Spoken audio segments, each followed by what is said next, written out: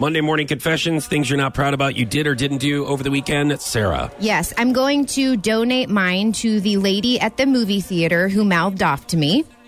Well, there's probably a reason for that, though. Usually there's always a reason to mouth off to you, right? No, I don't think so. Not if you know what's good for you. How about that? So I took Kingston to see Beauty and the Beast. But beforehand, we had eaten at Big Whiskey's right next door.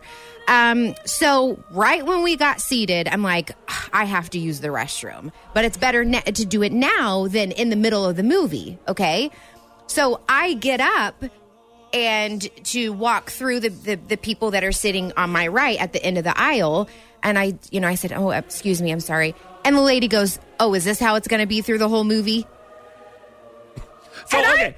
I'm like, I laughed, which makes it worse. But I just was like, oh my God. So, I mean, I could have done it.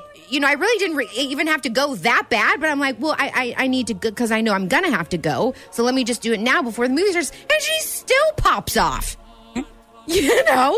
Had my son not been sitting there, I probably would have put her in a headlock. Oh, that would have been great. Your tiny little T-Rex paws. I don't even know if you could fit around her neck. Like, I'm going to get you, lady. But who does that? So I just laughed and went on, That's the best way to handle it. All right, just laugh at them. Ruin the movie for everybody. All right, I'm also going to donate my Monday morning confession to my dad, Ron Foch. I was eating at a Greek restaurant in St. Louis because I was there this weekend. And I was eating with my mom and my dad, and we had some great, delicious, the fried cheese that they light on fire at a Greek restaurant, and had some good food.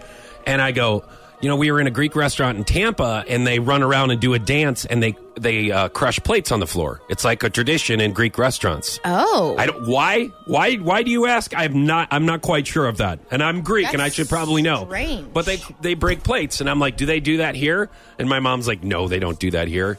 And my dad, here's the Monday confession, said, well, in the 70s, I broke a plate here once. And I was trying to celebrate, but they didn't think it was too funny, so they threw me out. Yes.